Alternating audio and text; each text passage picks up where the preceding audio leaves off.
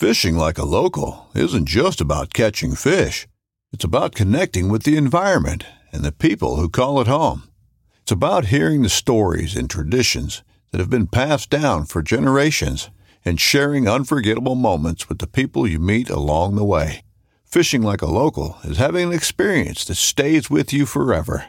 And with Fishing Booker, you can experience it too, no matter where you are. Discover your next adventure on Fishing Booker. This upcoming concert season will be all about the boots, and Tecovas is your stop for the best in Western style. Tecovas has seasonal and limited edition offerings this spring and summer, including men's and women's boots, apparel, hats, bags, and more. All Tecovas boots are made by hand in a time-honored tradition with timeless styles that are always on trend. And Tecovas has first wear comfort with little to no break-in period. It's hard to find this level of comfort paired with this level of style. Stop by your local Tecovas store, have a complimentary drink or two, that's WCB style, and shop new styles. The smell of fresh leather and friendly staff are at your service. Many stores even have leather custom branding to make your boots truly personalized. And with regular live music and events, there's no in-store experience like it. If you can't make it into a store, just visit tecovas.com. That's TECOVAS.com. They offer free shipping on all boots, as well as free returns and exchanges, and ship right to your door. Go to tecovas.com and find your new favorite pair of boots today. Welcome to Season 3, Episode 65 of the North American Outdoors Podcast. My name is Heidi Rayo, and I'm coming to you from the great state of Texas. Those of us who have a passion to do everything and all things outdoors know how important it is to keep your skills honed throughout the year. No matter what that activity is that you love to do, whether it's fishing or camping or kayaking or going hunting, it's so important to practice so you don't lose your touch. We're getting into the heat of the summer, and usually the last thing on a lot of people's minds is going on a deer hunt or going turkey hunting. Obviously, they're not in season at the moment, but the point is, if you're going to be hunting and pursuing wildlife using a firearm, it is so important to practice year-round with that firearm so you are a more proficient and an ethical shooter when it comes time to harvest that animal. Too many times you can go to any gun range in town and all of the benches on the rifle range are pretty wide open. You can pretty much have your pick any day of the week, any hour of the day. Now, come a week or two before deer season, it's a different story. You cannot find one open bench, or you have to wait several hours for your turn at some ranges to go and sight in your deer rifle. The point is, if you're going to be using that equipment, you need to be proficient and comfortable with that equipment all year long. So be mindful when it is summertime and you may not be thinking about actually going on a hunt. You do need to be thinking about working on your technique and your fundamentals when it comes time to using your rifle, your pistol, your shotgun, if you get into muzzle loading or even archery. There are so many different ways and methods that you can get into and learn how to use those different tools to be able to be a successful hunter and shooter. With firearm and ammunition sales at a record all-time high, it may be a little bit more difficult to get your hands on a brand new firearm or ammunition like you used to before 2020 went sideways. There are several different techniques that you can use to conserve and save some of that precious ammunition before it's time to actually go on your hunt or get involved in your competitive shooting activity. There's a lot of different training tools and educational gadgets out there that you can use with your firearm to practice your dry firing, your movement, your trigger control, and all of those different fundamentals that are so critical when it's time to take that shot. One of the devices that I've invested in and I absolutely love is called a Mantis, Mantis. There's different versions of it, and the one that I have is the top version. And what you do with it is you charge it up. It's a little electronic device. You charge it up and you can download the app, and then you sync it up to your phone. And then once it's fully charged, you can put it on the Picatinny rail on your pistol, and you can set up the program on the Mantis device as to what you're going to be doing, what type of firearm that you've put it on, if it's dry fire, if it's live fire. So you can set the different parameters of what you're doing with that Mantis attached to your firearm. It can be mounted on a rifle, and the version that I have, you can actually mount it on your shotgun. So you go into the app and you set up how you're going to be shooting, whether you set up as a timed activity or if you just set up a series like 5 shots. And then you go ahead and you take your shots. And what the Mantis does, it's reading your hold, your breathing, your trigger squeeze, and your follow through. And it puts it on a chart with different colored lines, which indicate each of those different fundamentals. And you can watch what you're doing with every single shot that you take. So the other part of it that's really cool is it analyzes what you might have done wrong if you pull the trigger or drop the sights or jerk it one way or the other. The system will identify that, and it'll actually show you a video of the incorrect movement. Then it'll follow right behind with what you can do to correct that and what that video looks like for the correct movement. So it's a really great training tool to practice some of that dry firing at home with your unloaded firearm, and it's a great way to conserve ammunition. You can also fire with the Mantis X. You can put it on your firearm at the range when you're shooting live rounds, and you can see if all the practice that you did at home with an unloaded firearm and all of those fundamentals that you've perfected now translates to increased performance on the range using live rounds. Another great training tool is you can actually purchase airsoft pistols that look just like modern pistols. There are airsoft pistols that resemble a Glock. There are airsoft pistols that resemble a 1911.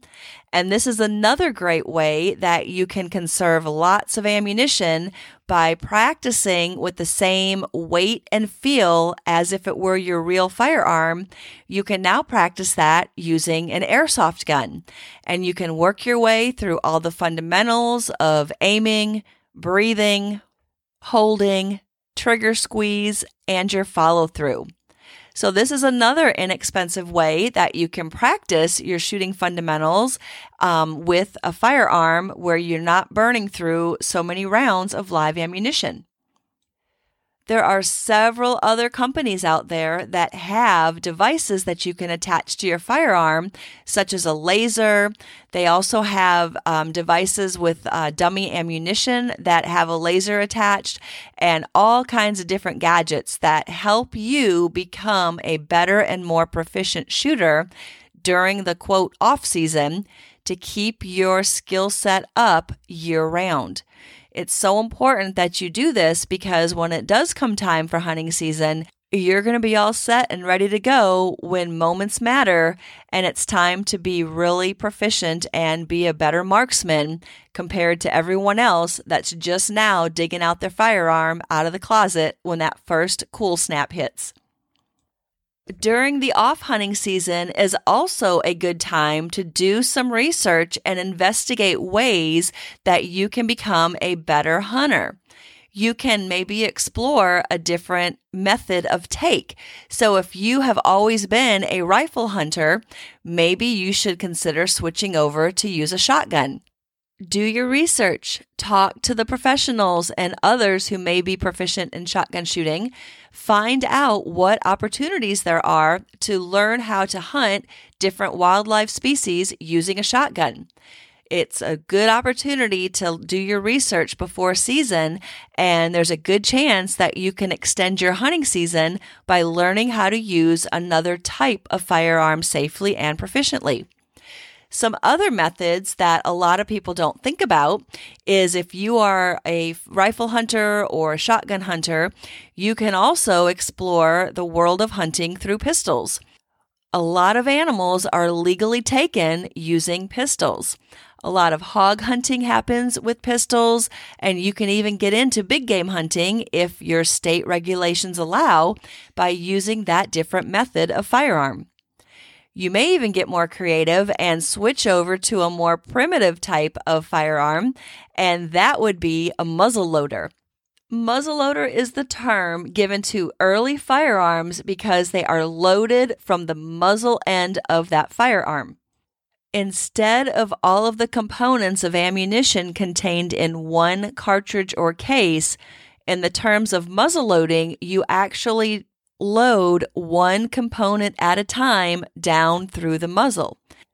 Muzzleloaders can be rifles, shotguns, pistols, and even revolvers. These firearms were tubes closed at one end and usually made of brass or cast iron. Early firearms were loaded by pouring black powder down the barrel, shoving a projectile into the tube from the muzzle end, and then igniting the powder using a lighted wick or a match. The powder burned, creating pressure that launched the metal objects or the arrows or the projectiles. These firearms are called muzzleloaders due to their loading process. Advances in ignition systems were the major changes that brought about modern firearms. Matchlock ignition was developed in the early 1400s. When the trigger is pulled, a lighted wick is lowered into a priming pan located next to a vent hole drilled into the closed end of the barrel. When the priming powder ignites, it lights the main charge. Wheel lock ignition replaced the wick of the matchlock in the 1500s. When the trigger is pulled, a coiled spring forces the rough-edged steel wheel to spin against a piece of iron, creating sparks to ignite the powder in the priming pan. Flintlock ignition appeared in the late 1600s. When the trigger is pulled, the hammer holding a piece of flint fell against a steel cover or the frizzen. This is sitting over the priming pan. The hammer knocked the cover out of the way, and the collision of flint and steel causes sparks that ignited the powder in the priming pan. Next is the percussion cap, also called the caplock. This replaced the flintlock in the early 1800s. Early percussion cap locks used priming compounds inside metal foil cap placed over the vent hole. When the hammer strikes the cap, the resulting spark ignites the main charge. The percussion cap also paved the way to the self-contained ammunition we have today, cartridges and shot shells. The percussion cap ignition system was developed in 1805 by the Reverend John Forsyth of England. Gunpowder, the projectile, and the primer were all put together in a single housing that could be loaded quickly in the mid-1800s. The next advance in 1835 was to arrange a series of percussion locks and barrels on a rotating wheel or cylinder to allow a rapid succession of shots. With a single hammer and a trigger, multiple shots could be fired without reloading a repeating firearm.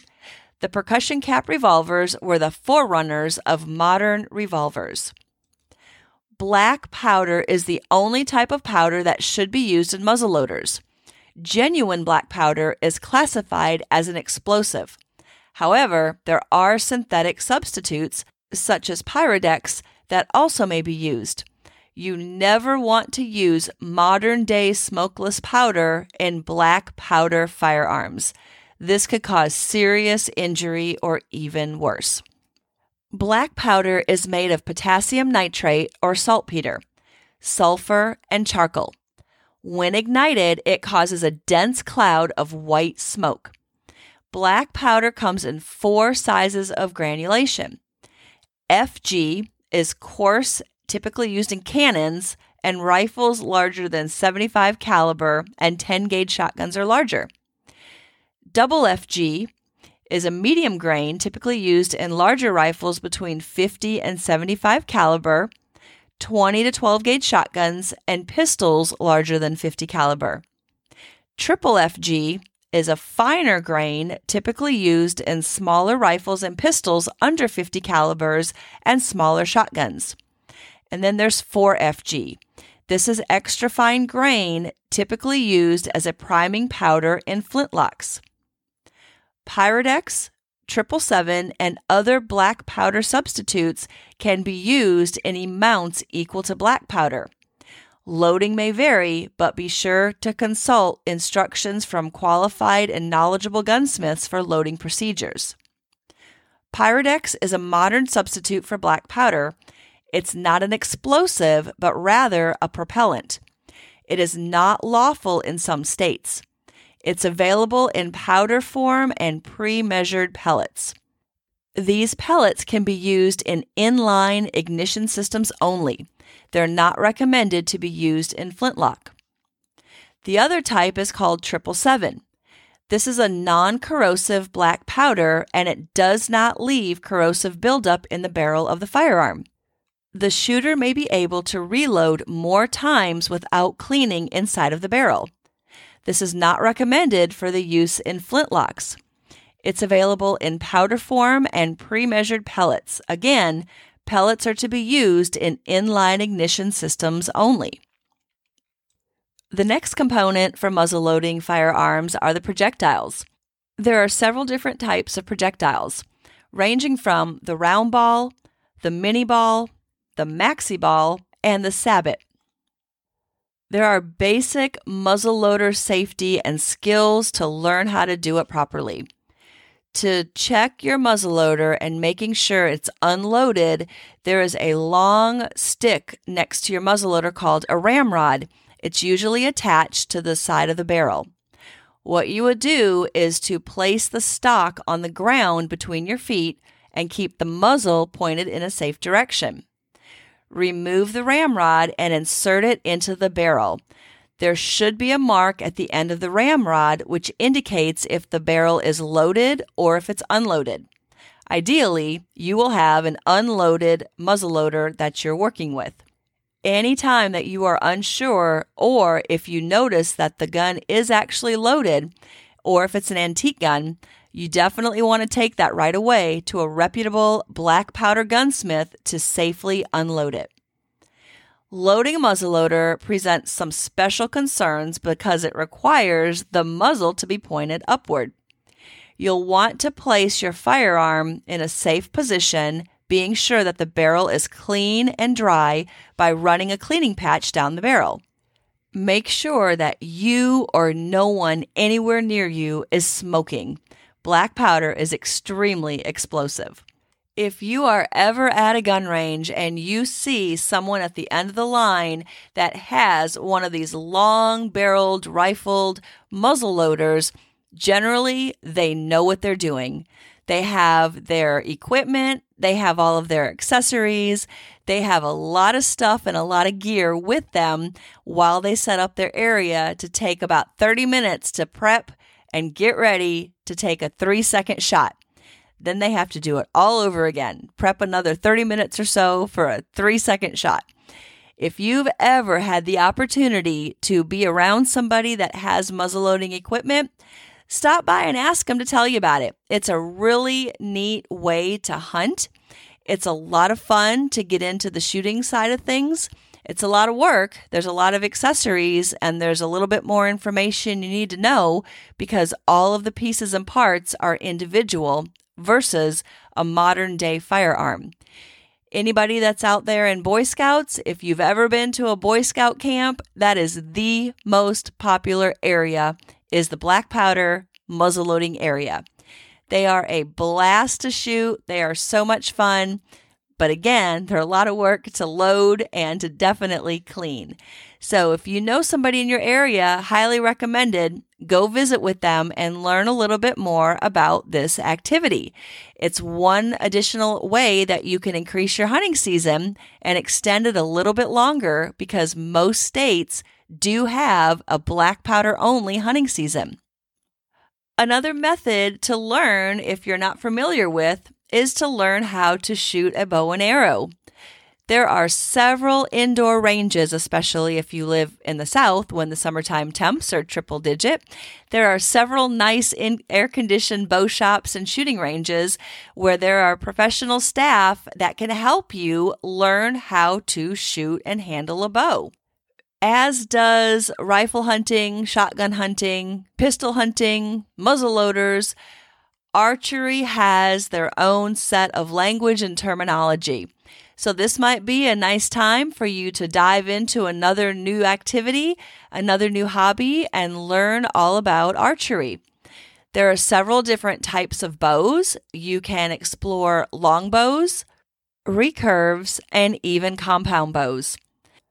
Many states have an archery-only hunting season where, again, you can extend your season a little bit longer by becoming proficient in another way to learn how to hunt and to use your equipment responsibly and proficiently.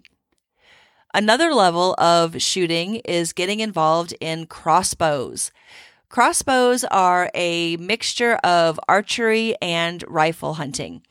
Crossbows have a stock, and you place it on your shoulder like a rifle, and they have a trigger as well. But they shoot a projectile similar to an arrow, but it's called a bolt. So getting into crossbows is another level of hunting that you can get into because, again, many states have a crossbow season where you can extend your season a little bit longer by becoming proficient in one more skill set. Summertime is a great time to practice all of these different newfound skills, techniques, and hobbies, but think outside the box.